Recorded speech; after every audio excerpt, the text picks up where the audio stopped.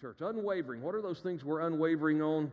This is our final message, and I want to pray this morning that we truly grasp what God's trying to tell us in His Word about this subject. Unwavering in our commitment to give God our best. It's called biblical stewardship. What is biblical stewardship? Simply that, unwavering in our commitment to give God our very best. If you've got your Bibles, turn with me to the book of Matthew, chapter 25. You're going to be familiar with this parable. And so, as we stand and read God's Word together, beginning with verse 14, the parable of the talents, you're going to say, I'm familiar with this, and I'm going to give you two principles that you've probably already gleaned from this passage in years past, and you're going to say, I know that, I understand that. But then we're going to look carefully at how we need to apply these principles to our life today. And so if you've got your Bible open to Matthew chapter 25, let's just read this. As I read this, you ask the Spirit of God to instruct you on what you need to learn, what you need to glean from this, what you need to understand and live out in your life today. It says, for it is just like a man going on a journey. And he's speaking of the kingdom of God here. And he says, he called his own servants and turned over his possessions to them. To one he gave 5 talents, to another 2, and to another 1, to each according to his own ability. And then he went on a journey immediately. The man who had received 5 talents went and he put them to work and earned 5 more. Now, the word talent has to do with, it's a monetary amount. It's not necessarily like we think of the word talent, a gift, even though that would be a great application of the text. And so it applies to many different areas that we'll talk about in a moment, those blessings that you've received from God. And so he puts them to work, and he earned 5 more. In the same way, the man with 2 earned 2 more. But the man who received 1 talent went off, dug a hole in the ground, and he hid his master's money. And after a long time, the master of those servants or slaves, it says in the Holman, came and they settled accounts with them.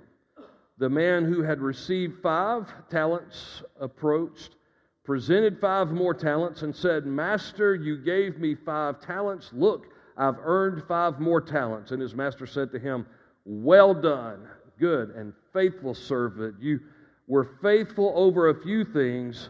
I will put you in charge of many things. Share your master's joy. And then the man who had 2 talents also approached, and he said, Master, you gave me 2 talents. Look, I've earned 2 more talents. And the master said to him, well done, good and faithful servant. You were faithful over a few things. I will put you in charge of many things. Share in your master's joy. And then the man who had received 1 talent also approached and said, Master, I know you. You're a difficult man, reaping where you haven't sown and gathering where you haven't scattered seed. So I was afraid and went off and hid your talent in the ground. Look, you have what is yours. But the master replied to him, you evil, lazy servant. If you knew that I reap where I haven't sown and gather where I haven't scattered, then you should have deposited my money with the banks. And when I returned, I would have received my money back with interest. So take the talent from him and give it to the one who has 10 talents. For to everyone who has, more will be given to him, and he will have more than enough. But from the one who does not have, even what he has will be taken away from him. And throw this good-for-nothing servant into the outer darkness. In that place there will be weeping and gnashing of teeth. Father, we pray that you would teach us to be good stewards of the blessings we receive. May we recognize from whence they come, and may we seek to appropriate them under the leadership of the Word of God and the Holy Spirit in our life. We pray this in Jesus' name. Amen. You can be seated this morning. Some of you that haven't heard this, we've got a transition going on in the office. Miss Debbie is, of course, moving. Greg and Debbie to Spain are moving to Columbus, and Stephanie Drake's becoming our new secretary. And so they've kind of been overlapping in training, and it gave me a time to reflect a little bit of, the different staff members, different secretaries. You pray for them because they have a hard job. It used to be they had to put up with me. Now it's me and Ben and Jeff. And so you pray for Stephanie as she comes on board here, and be an encouragement to her as well. But I was thinking back to my first secretary when I came here to Trinity, Miss Vicki, who was like a second mom to me. It was fictitious, but because I thought it was funny, I thought I would relay it to those of you who weren't here at the time that Scott first relayed this story about a conversation that took place in the office. Supposedly, Vicki got a phone call early on in my time here as pastor, and somebody said, "Let me speak to the new high hog at the trough." And she said, "Pardon me?" And the fellow said it again. I said, "I want to speak to the new high hog at the trough." She said, "Well, I'm not sure who you're talking about, but if you're talking about our pastor, we speak of our pastor with great respect." And he said, "I'm telling you, let me speak to the high hog at the trough. I've got an important message." And she said, "Pardon me, but I'm not going to transfer this phone call while you're calling him the high hog at the trough. I know he could probably push back from the table a little bit, but that's no way to refer to our pastor." And he said, "Ma'am, I'm telling you, I'm ready to make $1 million donation now that he's become the pastor of Trinity. And I want him to tell me exactly how that money is to be appropriated." And she said, "Hold on one second. I think the big pig just walked in the door." I don't know if that story is true or not. A lot of times pastors can be known to be good fundraisers. That's not typically me. My goal as a pastor is not to end up, and listen, I've learned a lot about vision from people like Jerry Falwell. He used to joke that his epitaph was going to say, "And the beggar died." But as a pastor, I don't want to be known as someone who was always trying to get people to give more. You say, "Really?" I don't want to be one who just harped on the subject of giving. I preach through the Bible, and I preach as the Spirit leads, and so I come to that subject as often as the Bible comes to that subject. And the Bible does frequent the subject of stewardship. My goal is not to be a fundraiser. As a matter of fact, I never want our church to be seen in public, and I know this bothers some of you. This makes some of you a little uncomfortable because we've always done it this way in other places, but I don't want our church to be seen in public asking for the world to fund our causes. Whenever our church is seen outside the walls of this building, I want us to be a giving body of Christ, not a taking. We're not asking them to support our causes. And so that means all of our efforts to raise funds for missions and things like that target us. They target the church and maybe some of your Christian family members. And so when we're seen in the public eye, we're not asking, we're giving, we're being a blessing to others. But as a pastor, I do want to equip the body of Christ to be devoted Christ followers, and you cannot be a devoted Christ follower without seeing yourself as a steward of God's blessings in every area of your life. We like to say it this way: God is worthy of our best. He gave us His best. He's worthy of our best. And we see these parables again and again to remind us how we're to live our lives in view of eternity. There's an already not yet aspect to the kingdom of God. There's a not yet aspect in that we're looking for the kingdom to come in its fullness when Jesus Christ ushers in His millennial and His eternal kingdom into this world. I look forward to that day. I yearn for that day. But that's the not yet aspect. The already aspect is that Jesus Christ is establishing His kingdom in the hearts and lives of men, women, boys, and girls who turn from sin himself and trust Jesus Christ as Savior and Lord, he becomes king of their heart, he becomes king of their lives. And so the kingdom of God is already being established in our hearts and lives.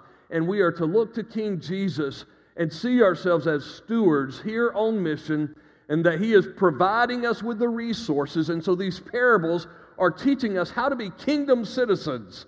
Even though there's a not yet aspect to the kingdom, we are to picture the kingdom to those who are not part of that kingdom yet.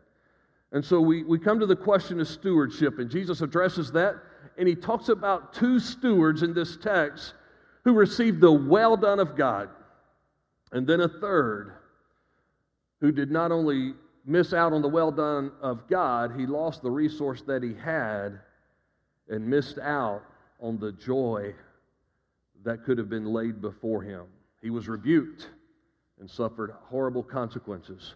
What did the two remember that the third one didn't seem to comprehend? I'm going to share two principles with you, and then we're going to talk about how to apply this in some different areas. The first one is this: stewardship is received from the Father. That's a no-brainer, right? A stewardship is received from the Father. In verse 14, we read that this master, as he was preparing to go on a journey, called these servants, and he turned over or entrusted his possessions to them. He entrusted them with something that was not theirs, but he allowed them to have management of this side of the journey, or we might say this side of heaven.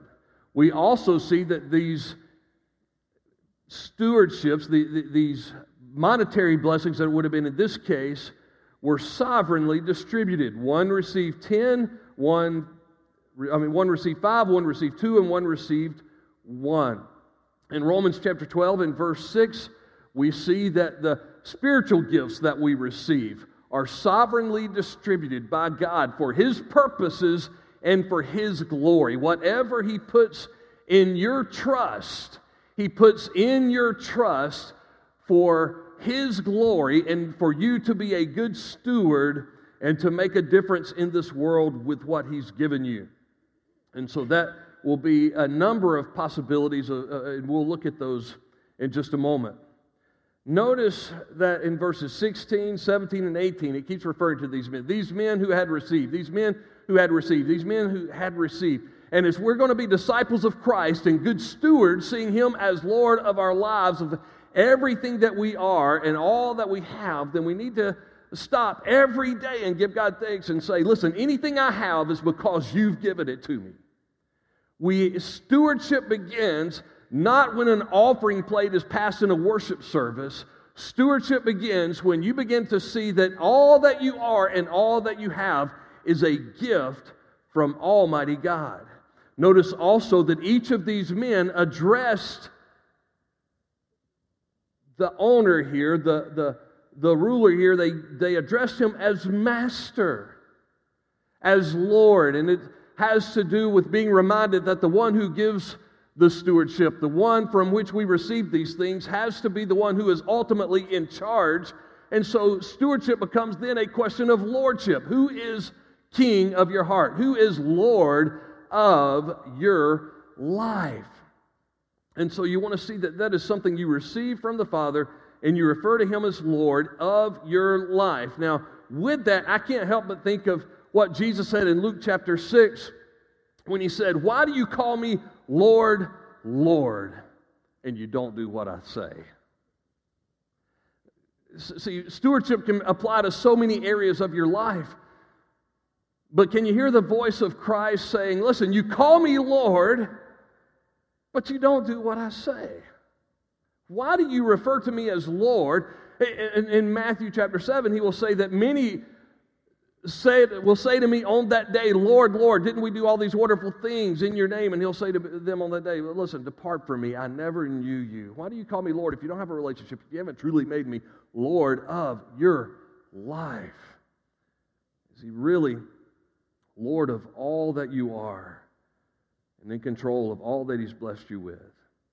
Everything you have is from God. James chapter 1 and verse 17 says, every good and perfect gift comes down from above, from the Father of lights, in whom there is no variation, no shadow of turning. God is not fickle. God loves you.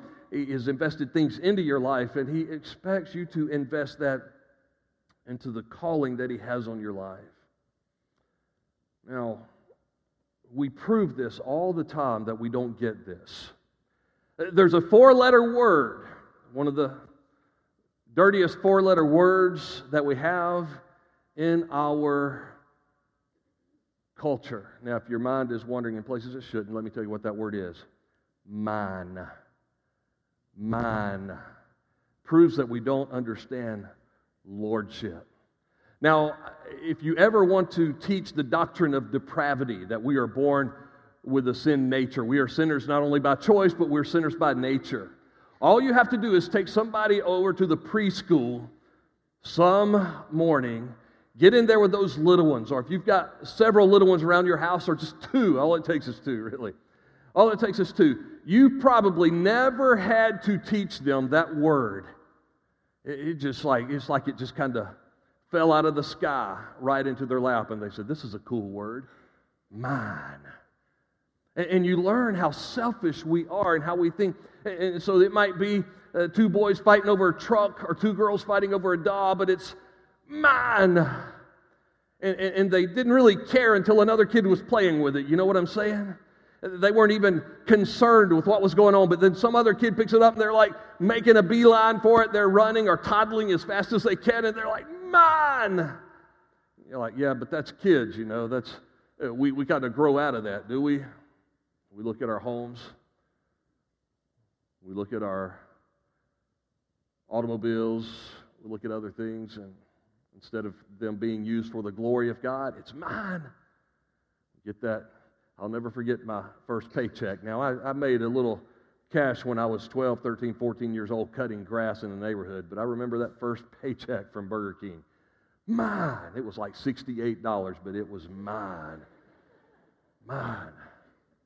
Do what every teenager did in 1986. Went to the mall. Nobody went to downtown back then. You go to the mall. You got a paycheck. Mine.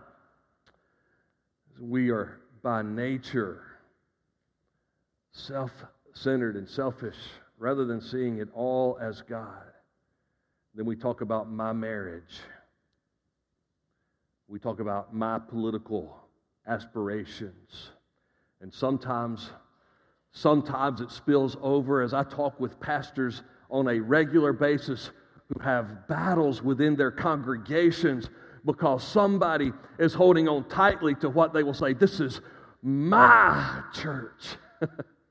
And so there's power struggles within churches today, and I'm like, "Brother, you need to preach the word. You need to go to Colossians and chapter 1 and talk about what Paul reminded, that Jesus Christ is the head of the church. It's not your church as the pastor. It's not the deacon's church. It's not their church. It's His church.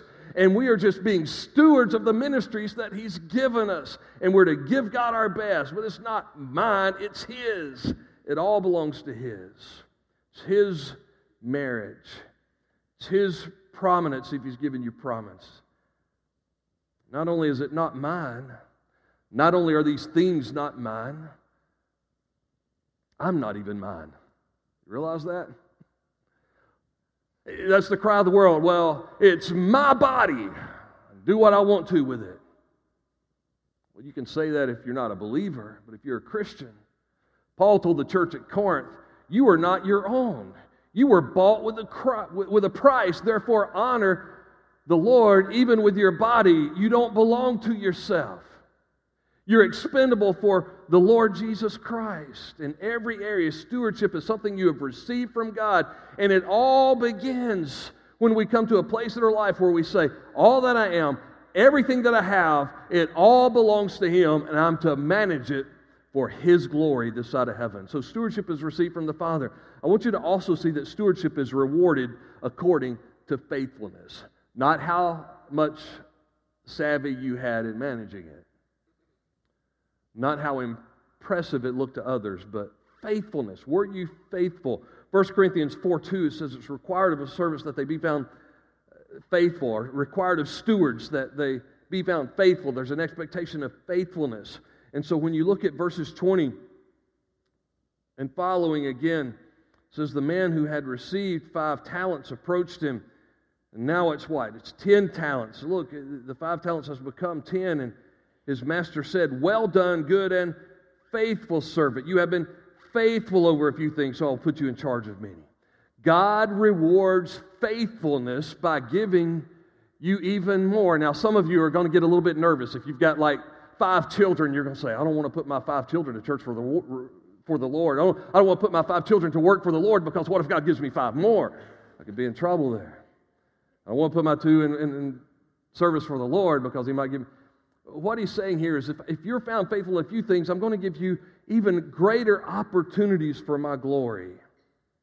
Whatever that opportunity looks like. You've been faithful over a few things. The one with 2 talents, the same story. Look, I've earned 2 talents in verse 22, and in verse 23, the same. Well done. Didn't matter that he didn't bring 10, that he only brought 4. He was faithful with what he had. Well done. You were faithful in a few things. I'm going to put you in charge of many things. I can trust you. I entrusted something to you. You invested it for my glory. I can trust you to be a steward of other things as well. And so stewardship is rewarded according to our faithfulness. The last steward was punished not because he didn't have but 1 talent. He was punished because he didn't do anything with it. He was not faithful in the little that he had received. It's when it comes to the area of stewardship, it's not what you have, it's what you do with what you have that makes all the difference in the world. It's not what God's entrusted you with, it's what you're doing with what God entrusted you with. Everything is to be invested for His glory. And you're to see yourself as a steward, as a manager of those talents, those things that He's given you as a blessing. So what are those areas in our life? I want us to spend the remainder of our time looking at some areas of application. You know the parable. You know the principles. You know and understand that anything that I have and all that I am is received of the Father, and I'm to be a good steward of that. And you realize that He's going to reward me according to my faithfulness. But what are those areas? This is kind of where the rubber meets the road. What about the resources, number 1, that He's placed in your life? And when I say resources, I'm talking about both the material and the intrinsic resources that God has blessed you with. What do I mean by intrinsic? Those things that make up who you are, those things that define you, those strengths that God has blessed you with, those abilities that God has given you. Have you discovered, we spent time here as a church family helping you, but did you discover what your spiritual gifts are? Do you know where you're gifted? And are you taking those gifts and investing those gifts for the glory of God? Or have you buried those gifts somewhere and you're simply not using them? How are you using those gifts? How are you using those abilities, those strengths, those talents, not the monetary talents, but those special things that you're gifted in, whatever it may be? Are you even willing to recognize you've received those from the Lord? Are you grateful for what God is doing in your life and how He's made you and how He's blessed you in these areas? If you're grateful, you'll be investing them for the glory of God. Has God given you a music ability that you're not using? Or maybe, here's what happens a lot of times, we use it for ourselves, or we use it for the world, but we don't use it for the glory of God. I mean, the entertainment industry is full of folks who got their start in churches. You'll hear that all the time. And we're supposed to think, man, aren't they special? I knew they were a Christian. They got their start in the church. Oh, they're so wonderful. Did you know that she's a Christian, that he's a Christian? That acting, he was doing drama at church, and then when he became famous, he went to Hollywood, or she was singing in the church, and they discovered that she had such a beautiful voice. And so Disney found out and called her up, and she had a show. And now she's using it to entertain the world. Oh, she doesn't talk about Jesus. As a matter of fact, we couldn't show the videos in church. But it's like, yeah, I'll use my gifts, I'll use my talents, I'll use my abilities for the body of Christ. And then if I get discovered, I'll move on to bigger and better things. Listen, there is no bigger and better investment than the kingdom of God and the glory of God. And so what I admire is when someone uses that gift to build the body of Christ and bring glory to God, and they remain unwavering in that commitment, and no matter who comes calling, they say, I will not compromise my standards. I will not compromise my faith. This is a gift from God, and I will use it for His glory and His glory alone. Whatever that may be. It may be that some of you are gifted with your hands. You're skilled. Whether you're a doctor or a carpenter, you're to use that gift. I was telling Miss Jenda before her heart transplant that I remember seeing the picture in a doctor's office. And it made me feel a lot better about this doctor. But I remember seeing a doctor that showed this picture in the doctor's office, and it showed the doctor that as he was doing surgery on a patient, that behind him, Jesus Christ was reaching around him and holding his hands and guiding him. And I said, I like this doctor because he gets it, that his hands are a gift and a blessing from God. So whether you're skilled at carpentry or medicine or anything else, to say that God has given me this and I am to use it for His glory. It could be academics, it could be artistic, it could be in athletics, but to come to a place to say, if I've been given this gift, I want to use it to somehow bring glory to God. And you're like, I don't know how, Pastor.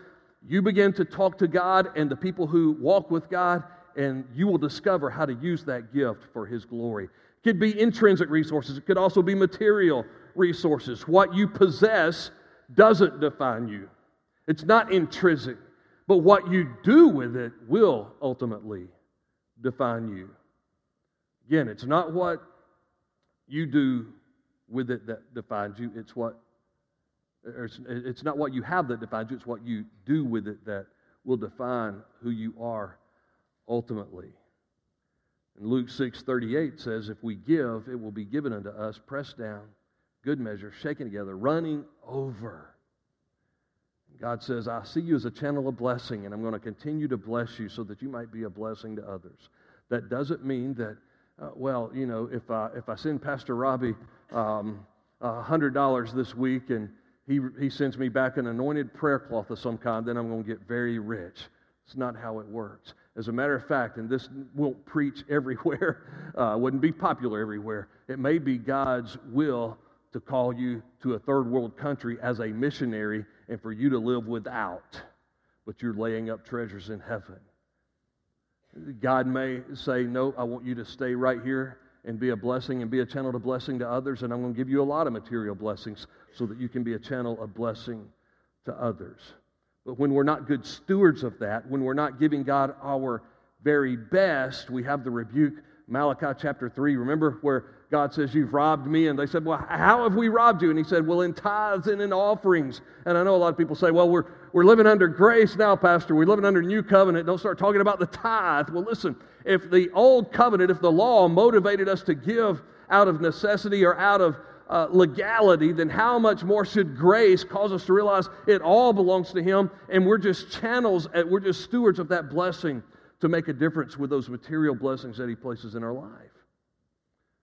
And so many of you have been so wonderful about that. Sometimes it's a monetary, sometimes it's your home, sometimes it's a vehicle, whatever the case may be, where you say, I want this to be used for the glory of God. You know, one of the cool things about that, I remember driving down the road and having some car problems one time, and I was able to say, Lord, your car needs some work.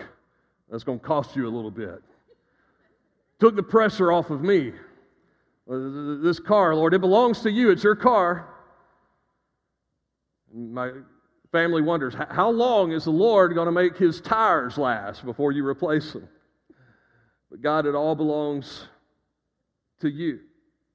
Resources. Another area is relationships. How many of us are good stewards with our relationships? Do you stop and think about that? That your relationships are a gift from God? Now, I'm looking at a lot of men in here, and I hope you understand that your wife is a gift from God. We don't deserve that relationship. God has blessed us. Ladies, God has blessed you with a husband.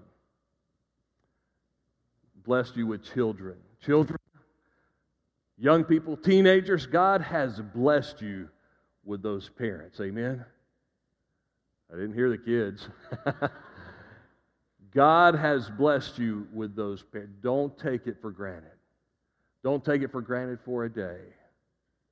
Those who have already said goodbye to those they love, realize what a treasured blessing that relationship is. Make the most of that relationship. Every relationship in your life should be leveraged for the glory of God. Not exploited, but leveraged. You realize that God has given them to you as a blessing. That relationship, that spouse, those children, gifts from God, but also those friends. As stewards, you're to take care of things. Do you take care of your friends? Do you protect and guard friendships carefully? Do you take your friends for granted? Well, there's a balance.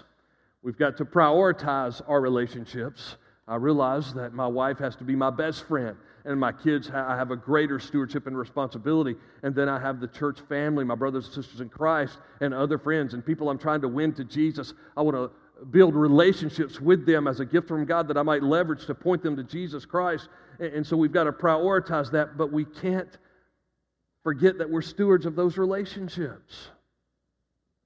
And leverage our influence for the kingdom of God to help them become more in love, not with you, but with Jesus Christ. And when you help them to fall more in love with Jesus Christ, they will have the right kind of relationship that they need with you. That way you're not exploiting friendships and family. You're being a good steward of those relationships for the glory of God. So you've got resources. You've got relationships. Some of those relationships give you connections in a way that you can advance the kingdom. Do that. And then finally, we have what I would call one of the greatest, most mind-boggling areas when it comes to our stewardship. An area where I would say almost as God places this stewardship in us, that we would say, wait a minute, God, are you sure about this one? The resources, I can get that. You're Lord. I'm here as a steward. The relationships, okay, we've got to have relationships. It's part of the kingdom life, but this one's a hard one, and that is the redemptive hope that God has placed. We're called to be good stewards of the gospel of Jesus Christ. Now, I referred to 1 Corinthians 4:2 a moment ago, where Paul said it's required of a steward, it's expected of a steward to be found faithful. And I memorized that verse as a teenager because I used to listen to Larry Burkett. Well, my mom used to listen to Larry Burkett all the time on the radio. And he was the Christian financial concepts guru. And a lot of us learned a lot of things, my age and older, from Larry Burkett. And he would always be talking about money, but he would say it's required of a steward to be found faithful, required of a steward to be found faithful. And so I always thought the context of that verse had to be money management. And while the application fits, the context of that passage is not money management, but the gospel. He's saying we've been made stewards of this. We've been entrusted with this gospel. And it's required, if we're stewards of this gospel, that we are to be found faithful. And so if you turn to 2 Corinthians chapter 4, you'll also see how Paul was blown away as he wrote another letter to Corinth. He wrestled with the wonders of this stewardship of the redemptive hope that we've been given. Look at 2 Corinthians chapter 4, beginning in verse 1. Paul says, a person should consider us in this way, as servants of Christ and stewards or managers of God's mysteries. Why would God entrust us with the mysteries of the gospel of Jesus Christ? He says, in this regard, it is expected of managers that each one is to be found faithful. I'm sorry, I'm back in 1 Corinthians 4 again.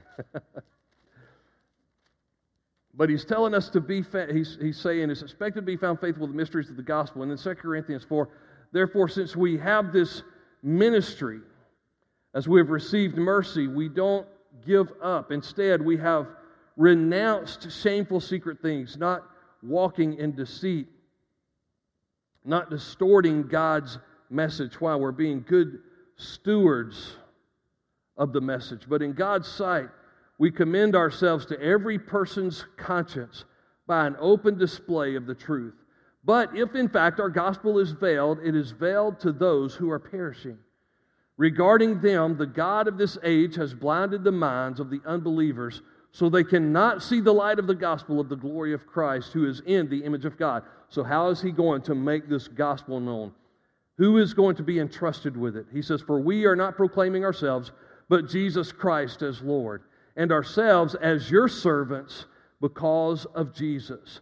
For God, who said, light shall shine out of darkness, he has shone in our hearts to give us the light of the knowledge of God's glory in the face of Jesus Christ. Now we have this treasure, the treasure of the gospel, the treasure of redemptive hope, the hope of the world, the understanding of the mysteries of why we're here and what we're all about and where we're headed. It says, so that this extraordinary power may be from God and not from us. We are pressured in every way, but not crushed. We are perplexed, but not in despair. We are abandoned. We are struck down, but not destroyed. We always carry around the death of Jesus in our body. Why? Because we are crucified with Christ. Therefore, we no longer live, but Christ now lives in us. We're a steward of that life, so that the life of Jesus may also be revealed in our body. For we who live are always given over to death, because Jesus' life may also be revealed in our mortal flesh. The key part of that, back in verse 7, we have this treasure. We have this treasure where? In clay pots. We have this treasure in jars of clay. Now, a clay pot or a jar of clay would have been, inexpensive. It would have been the Dixie cups of the first century. You could drink out of it and throw it on the ground. Because it wasn't the cup that was valuable, it was what was in the cup. And you and I have been made stewards when we put our faith and trust in Jesus Christ and He comes to live inside of us. That gospel, that redemptive hope that we have now been made stewards of it. Our value is not based on who we are in our own flesh and blood, but who He is in us. And as good stewards, we're to take that message to the world so that the resources, so that the relationships that we have are all being used to point other people to Jesus Christ and ultimately glorify God. You're here for God's glory and to help other people come to know Jesus Christ. And if we're here for God's glory and to help other people to come to know Jesus Christ, then we're to leverage every resource and every relationship that we have toward the redemptive hope of pointing people to Jesus. If we're not glorifying God with our lives, if we're not glorifying God with our resources, if we're not glorifying God in our relationships, we're not being good stewards of the redemptive hope either. It all goes back to being managers. Remember the parable, kingdom principles, because we're looking for a better kingdom one day, and we want others to be a part of it. So the reason we're still here is we're still here to be stewards, so that we're taking more with us to be a part of His kingdom, bringing more into the family of God. Would you bow your heads with me this morning? Father, we thank You for that redemptive hope. And Lord, as a preacher of the gospel, and every servant here is a servant of the Lord Jesus Christ, we realize You have blessed us with every spiritual blessing in the heavenly places. Father, You've blessed us with resources that make us rich in almost every other country in this world. Lord, You've blessed us with opportunities and gifts and talents. Father, You've blessed us with relationships, people that are in our lives because they are family or friends or neighbors or classmates or co-workers. And in everything today, Father, I'm asking You to help us to become devoted Christ followers who give You our very best. Not for our glory, not for us, but for You. We pray this in Jesus' name. Amen.